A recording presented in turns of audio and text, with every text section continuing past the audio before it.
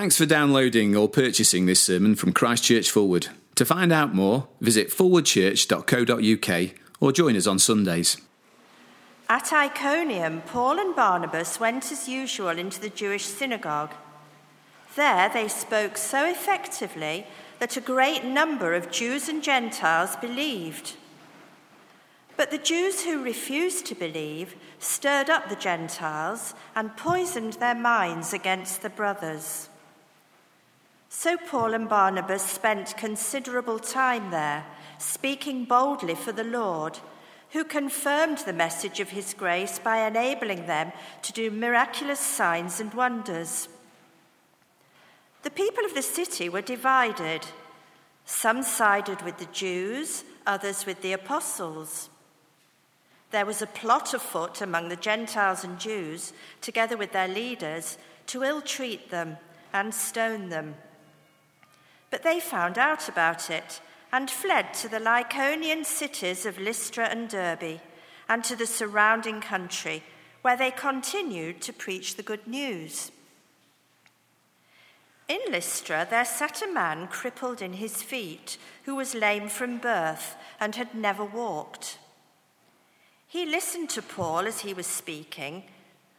Paul looked directly at him, saw that he had faith to be healed, and called out, "Stand up on your feet." At that, the man jumped up and began to walk. When the crowd saw what Paul had done, they shouted in the Lycaonian language, "The gods have come down to us in human form." Barnabas they called Zeus, and Paul they called Hermes, because he was the chief speaker. The priest of Zeus, whose temple was just outside the city, brought bulls and wreaths to the city gates, because he and the crowd wanted to offer sacrifices to them. But when the apostles Barnabas and Paul heard of this, they tore their clothes and rushed out to the crowd, shouting, "Men, why are you doing this? We too are only men, human like you. We are bringing you good news, telling you to turn from these worthless things to the living God, who made heaven and earth and sea and everything in them. In the past, he let all nations go their own way, yet he has not left himself without testimony. He has shown kindness by giving you rain from heaven and crops in their seasons. He provides you with plenty of food and fills your hearts with joy." Even with these words, they had difficulty keeping the crowd from sacrificing to them. Then some Jews came from Antioch and Iconium and won the crowd over. They stoned Paul and dragged him outside the city, thinking he was dead. But after the disciples had gathered round him, he got up and went back into the city. The next day, he and Barnabas left for Derbe. They preached the good news in that city and won a large number of disciples. Then they returned to Lystra, Iconium, and Antioch, strengthening the disciples and encouraging them to remain true to the faith. "We must go through many hardships to enter the kingdom of God," they said. Paul and Barnabas appointed elders for them in each church, and with prayer and fasting committed them to the Lord, in whom they had put their trust. After going through Pisidia, they came into Pamphylia, and when they had preached the word in Perga, they went down to Attalia. From Attalia, they sailed back to Antioch, where they had been committed to the grace of God for the work they had now completed. On arriving there, they gathered the church together and reported all that God had done through them and how he had opened the door of faith to the Gentiles. And they stayed there a long time with the disciples. Janet, thank you very much indeed. Now do let me add my welcome to Paul's and ask you to keep that chapter of Acts open in front of you, page 1109 in the church Bibles. But let me pray as we begin. Heavenly Father, we pray that you would work through this chapter to do what Paul and Barnabas did in those churches at the end of this passage. We pray that we be strengthened and encouraged to remain true to the faith. And we pray that you would do this for our good and your glory in Jesus' name. Amen. Now I can remember a very memorable walk as a teenager, so it's a long time ago now. We're on a family holiday in the Lake District.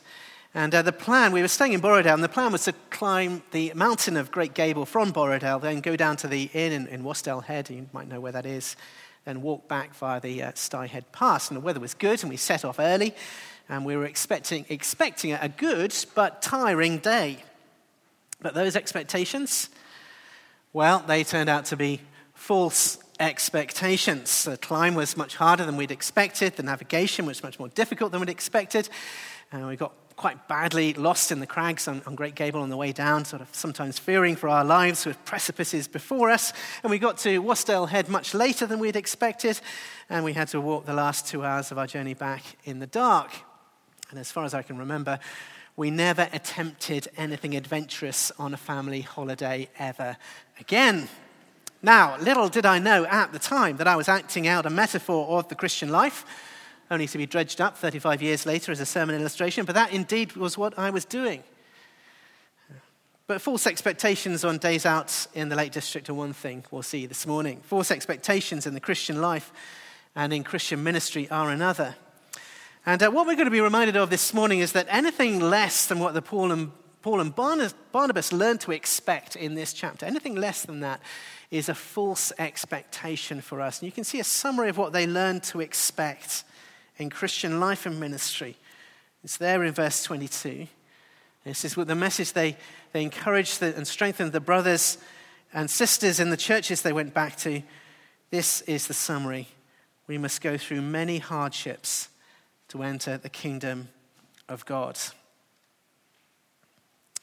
Now, if you've been here the last few weeks, you'll know that we've started a new series in the middle of the book of Acts. And we've been taken back in time to the moment is over 2,000 years ago now, when the good news of God's victory and his blessing and grace through Jesus Christ, these things are burst out into the world. They're burst out into the Mediterranean world. And we've learned about how Paul has been commissioned by Jesus himself to proclaim Jesus' name among the nations. And along with Barnabas, his co-worker, he's been sent out from the city of Antioch in Syria. And they've gone first to the island of Cyprus. And last week we got as far as another city called Antioch, this time in Pisidia, what's now mainland Turkey. All these Antiochs, slightly confusing. There are apparently 16 cities in the ancient world called Antioch, all set up by the same general and named after his father, who clearly he was very fond of, called Antiochus. No doubt that caused a little bit of confusion at the time. I think they were probably grateful at the time they hadn't invented the sat-nav, so it wasn't as bad as it could have been. Nonetheless, there are 2 Antiochs in our passage, and we've just been in Antioch in Pisidia, where Paul went straight to the synagogue and preached a sermon, and he told the people there how the plans and purposes of God had come into reality with the death and resurrection of Jesus. And he finished by proclaiming an amazing thing, the forgiveness of sins and a new freedom in Christ. And it was a sermon, I think, that caused a huge stir. To begin with, that seemed quite positive, but then some were quite jealous about the response that they'd got. And they stirred up opposition, and eventually Paul and Barnabas were forced to leave, all of which might seem like a bad outcome, apart from the fact that in their time there many people, including many non-Jewish people, believed. And if we were to ask, was it worth it? Was it worth all that hassle? I think we'd have to say absolutely it was worth it. And this week in chapter 14, we've got very much more of the same. This is still Paul and Barnabas proclaiming the message of God's grace, this unexpected, undeserved free gift of his blessing going out into the world. And again, we're reminded here that these are God's messengers. You can see it there in verse 3 of our passage. Paul and Barnabas spent considerable time there speaking boldly for the Lord, who confirmed the message of his grace. It's his message, it's his grace. In short, we are going to be reminded again that this is God at work, and he's reaching out to the world with his grace. And this chapter 14 is what it looks like in practice. And we're heading towards chapter 15, where Paul and Barnabas are going to spread the joyous news. You might like to flip over the page just to chapter 15, verse 3. The joyous news they bring back to the brothers and sisters who sent them, that Gentiles, that is non-Jewish people, have been converted. They've received the grace of God. And the implication of all of this, both then and now, is be confident. Be confident about what God is now doing in the world. And what's more than that, get on board. Get on board with it. So in part, chapter 14 is here to strengthen and reinforce all of that. I think we'll see that very clearly this morning. But is there more that we can learn from the detail of this chapter? And I think there is. And I think we're going to learn a lot more about the kind of confidence God wants us to have. In other words, this is going to train us how to join in and get on board with what God is now doing in the world. In particular, I think we're going to be trained to keep speaking the gospel. That is, the good news of God's victory, his blessing and grace in Jesus, and to keep doing despite the many troubles that may come our way. And the author of Acts, Luke, picks out 4 areas for us to think about. 1, he says, keep speaking it despite division, despite divided responses. 2, keep speaking it despite facing ignorance and confusion. 3, keep speaking it despite facing violence. And then finally, 4, keep speaking it despite having said it once already, to strengthen and to encourage. Okay, then let's turn to look at some of this detail. Beginning in verses 1 to 7, we've got Paul and Barnabas in Iconium. And they're showing the kind of confidence that helps us to keep going with speaking the gospel despite division. Speaking the gospel despite division. Okay, so remember, Paul and Barnabas have been expelled from the region of Antioch in Pisidia, and they moved on to Iconium. And basically here we get a repeat performance of what happened back there.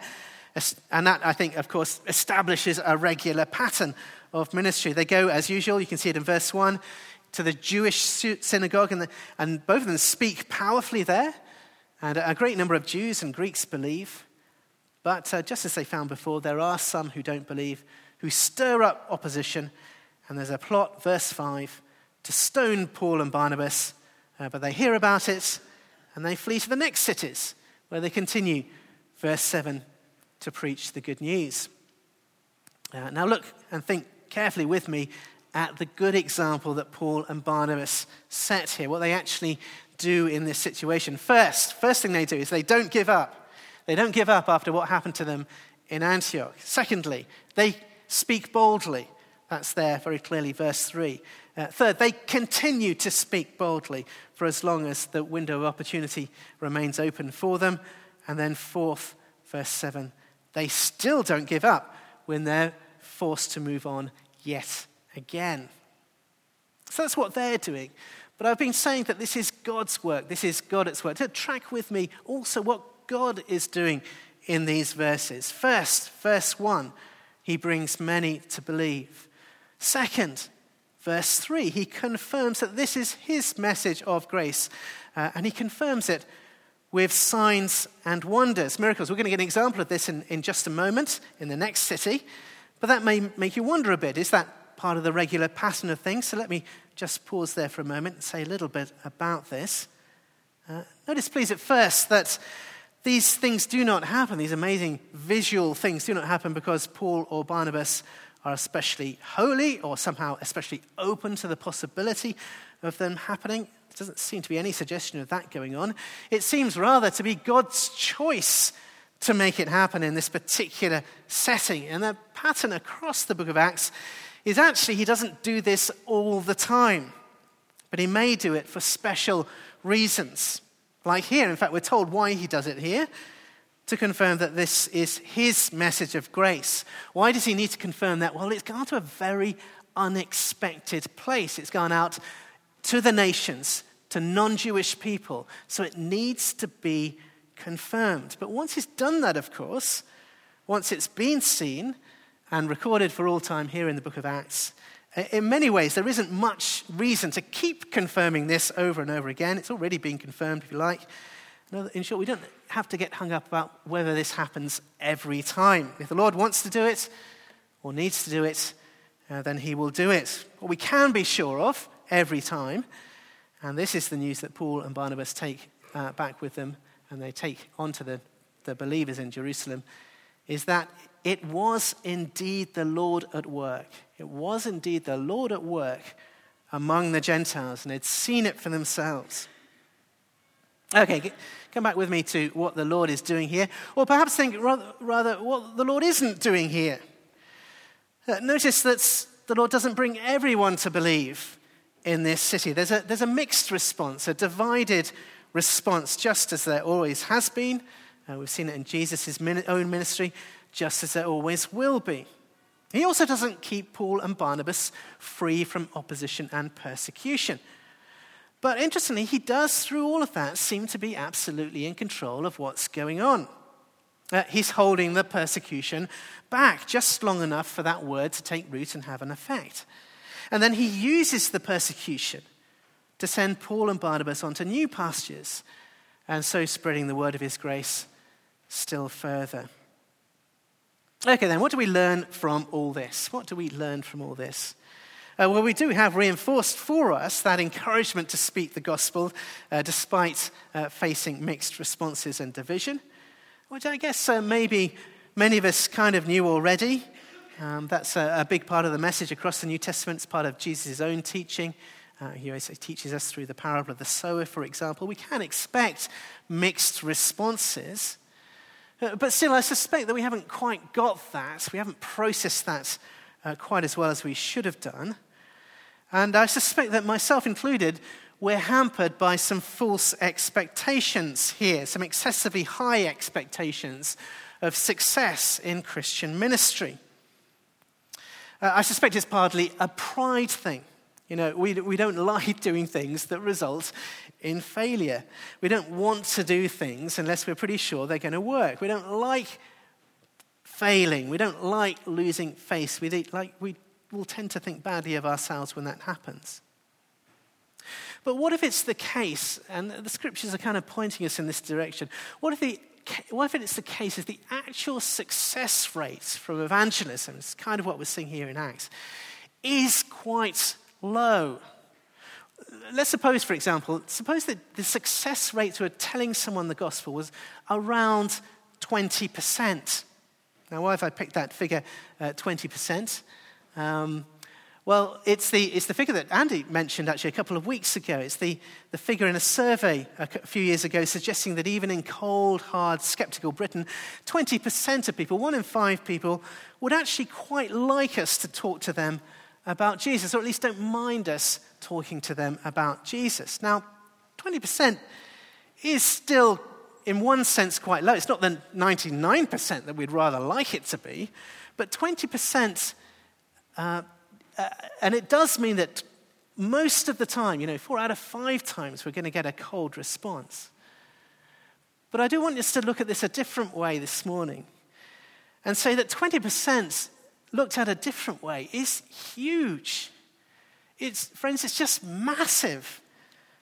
20% of the population of Sheffield, for example, is 120,000 people.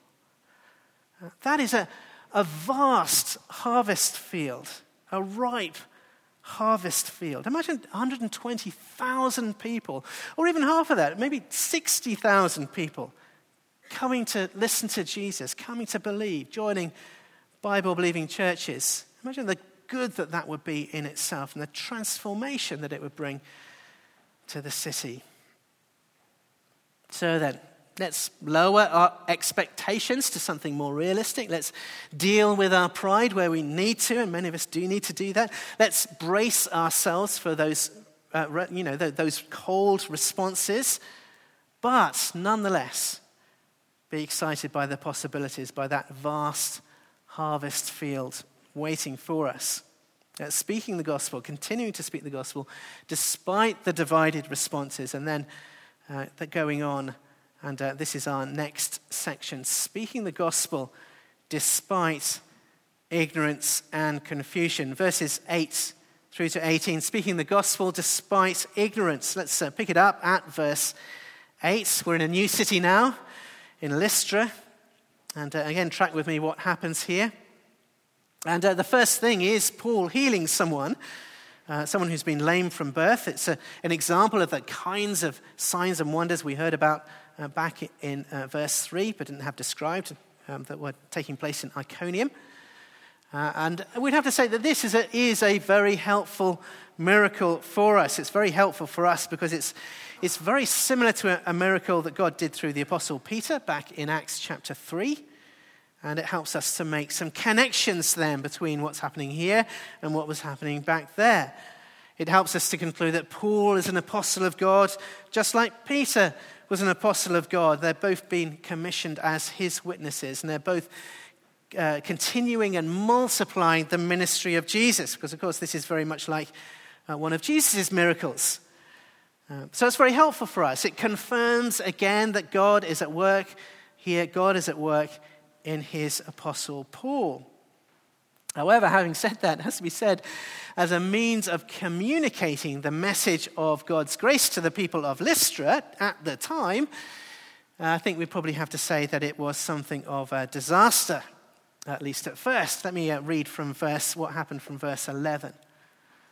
When the crowd saw what Paul had done, they shouted in the Lycaonian language, "The gods have come down to us in human form." Barnabas they called Zeus, and Paul they called Hermes because he was the chief speaker. And the priest of Zeus, whose temple was just outside the city, clearly very excited by all of this, brought bulls and wreaths to the city gates because he and the crowd wanted to offer sacrifices to them. But again, let's see what happened next. And interestingly, what didn't happen? What didn't happen next? First, we can say this: Paul and Barnabas didn't walk away in disgust. Second, they didn't roll their eyes and dismiss or patronize what may well have seemed like very, very stupid people. Third, they didn't call down curses on these pagan idolaters, or they didn't do anything like that. What did they do? Well, they did everything they could to correct the misunderstanding and address the ignorance. Let me read from verse 14. But when the apostles and Barnabas heard of this, they tore their clothes and rushed out into the crowd, shouting, "Men, why are you doing this? We too are only men, human like you. We're bringing you good news, telling you to turn from these worthless things to the living God who made heaven and earth and sea and everything in them." And Paul goes on to explain it even further. You know this God. Actually, in one sense, you've been receiving good gifts from this God the whole of your lives. And now, here's the good news. You can turn and know him for yourselves. Now, what is Paul doing here? Paul's doing what these days might be called contextualization, which is just a fancy way of saying that he's working really hard to bridge the gap between their ways of thinking and the truth that he wants to communicate. And he's found that gap really quite large. He's having to fill in quite a lot of missing detail about why the universe exists and who made it and why he's the one who deserves our worship. That's a very helpful thing for us to see. It's a really helpful example for us because we also will frequently find ourselves facing a similarly huge gap of understanding. This has always been the case for Christians. It was true back in Acts 14. It's true for us today. In his book, The Gagging of God, Don Carson talks about how few people today, for example, know that the Bible is divided into two testaments. He was working on a TV program about religion, and he found that out of the 30 people he chatted to, only 2 people knew that sort of fairly basic fact about the Bible. And that was only because they'd been working on the program the week before. Now, Don Carson wrote that book some time ago now, and this event took place in the States where Christianity is really much more part of the culture. So what should we expect in Britain today? Well, I think we should probably expect very, very little, and almost total ignorance or misunderstanding when it comes to Christian things. And we should also expect people very often to find the Christian message hard to grasp or understand. It'll take them a long time, typically, to do so. And yes, that is sometimes a spiritual blindness that needs to be overcome, but sometimes it's just the sheer difficulty of processing something so radical, so different, so new. In particular, I've found, you may have found this too, that people today still struggle, just as they did back in Lystra. They still struggle to understand the God as creator of everything. The one who made everything out of nothing and gives us everything that we enjoy. People still struggle with that idea, just as they did back then. We have to be very patient explaining that idea. And people really, really struggle to understand this idea of God's grace, his undeserved kindness. And there's so many. We come across this all the time, are sort of stubbornly stuck in this belief that to receive blessing from God, we need to earn it from him. We need to earn it from him by being good, or at least, relatively good. And even if you tell people about God's grace over and over again, still they struggle to understand it. Now, it can be very frustrating, but the question is, how are we going to deal with that frustration? How are we going to react? Will it be discouragement? Will it be frustration, impatience?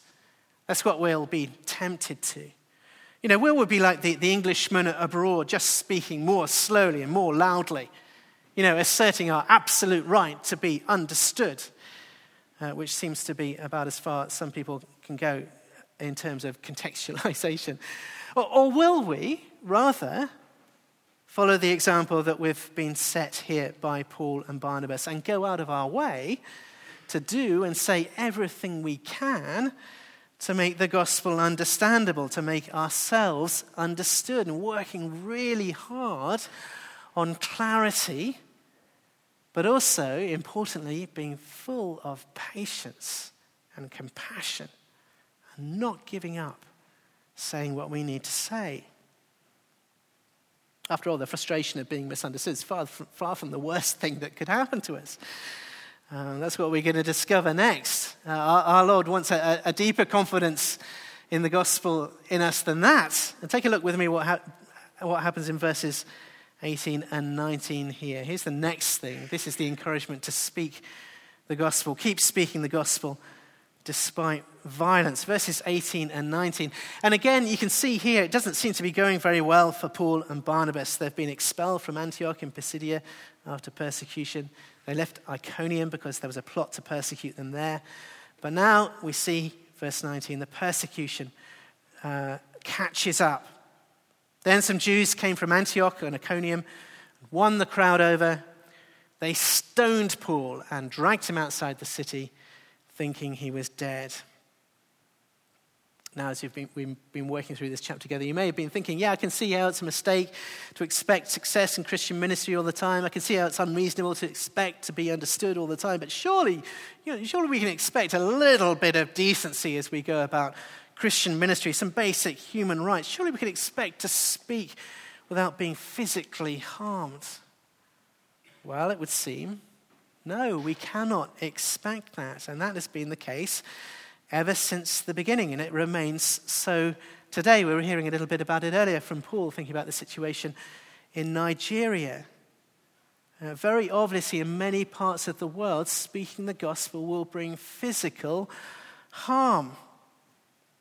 And in our situation, even we can say that even if it's not as extreme as being stoned and left for dead, there are plenty of other forms for persecution to take. Unjust imprisonment, we were praying about that earlier. Financial loss of various different sorts. For example, losing a job, for being thrown out of a family, losing friends, being insulted, being marginalized, being shamed, being mocked. These are things that we can all expect. But if you think being stoned and left for dead is an extreme thing, just take a look at Paul's response in verse 20, and I'm going to read on into verse 21 as well. This is what happened. This is how Paul reacted to what happened to him. Verse 20, but after the disciples had gathered round him, he got up. He went back into the city. The next day, he and Barnabas left for Derbe. They preached the good news in that city and won a large number of disciples. It's extraordinary, isn't it? He just can't be stopped. Up he gets, dusts himself off, goes straight back to the place where I guess his would-be killers, perhaps they're even still there. And then he goes and he gets on with the very thing that's just got him into such trouble. He continues preaching the good news of Jesus. This really happened, but it's also a wonderful picture, isn't it? It's a wonderful metaphor for perseverance and resilience in the Christian life. Whatever the harm or the knock or the setback that we're talking about. Paul says elsewhere, we're knocked down, but we're not knocked out. We get ourselves up, we dust ourselves off, and we get back on with it. I found this a hugely encouraging image this last week. Okay, then one last very, very quick thing to say as we finish. That's the last thing that Paul and Barnabas demonstrate to us in this chapter. This is the encouragement to speak the gospel, keep speaking the gospel, verses 21 to 28, despite having said it once already. Now, we don't really have time to do this justice, but it's important to note. Here's the question: is what Paul and Barnabas have done so far enough? You might have thought so, given what they've been through, but no. What do? They finish by retracing their steps, revisiting all the places where they've spoken the gospel of God's grace in Jesus. All the places, of course, where they've been harassed and persecuted and can expect that again. But they go back into that places. And let me read what happens halfway through verse 21. They returned to Lystra, to Iconium, and to Antioch, strengthening the disciples and encouraging them to remain true to the faith. We must go through many hardships to enter the kingdom of God, they said. That's the pattern that's being set here. That's the expectation that we should have. And Paul and Barnabas, verse 23, appointed elders for them in each church, and with prayer and fasting committed them to the Lord in whom they'd put their trust. In other words, it is not enough. It is not enough to speak the gospel of grace and then just to leave people and abandon them. We need to make sure that it gets spoken to them again. Go back, strengthen, and encourage. And before going anywhere, we need to make sure that there are people in place who are going to keep speaking it so that it can be spoken again and again and again. I think we can probably add this to the list of false expectations that are dealt with in this chapter. Okay, so just remember, let me summarize what they've been. Number one, it is wrong to expect success all the time in Christian ministry. Success, even a small part of the time, is still more than worth it.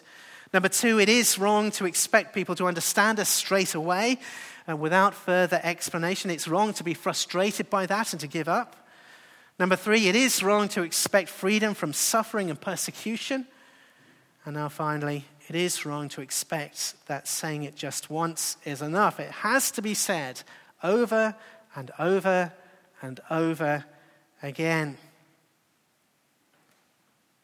Okay, then, as I said at the start, false expectations on days out in the Lake District are one thing. They can get you into trouble, that's for sure.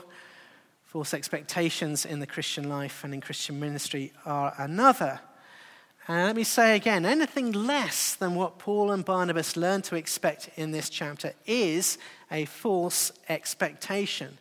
And now we know what they learned to expect. Verse 22 again. We must go through many hardships to enter the kingdom of God. But every time, if we ask, is it worth it? Is it worth it? The answer is yes. Yes, absolutely. It is worth it. Let's pray together.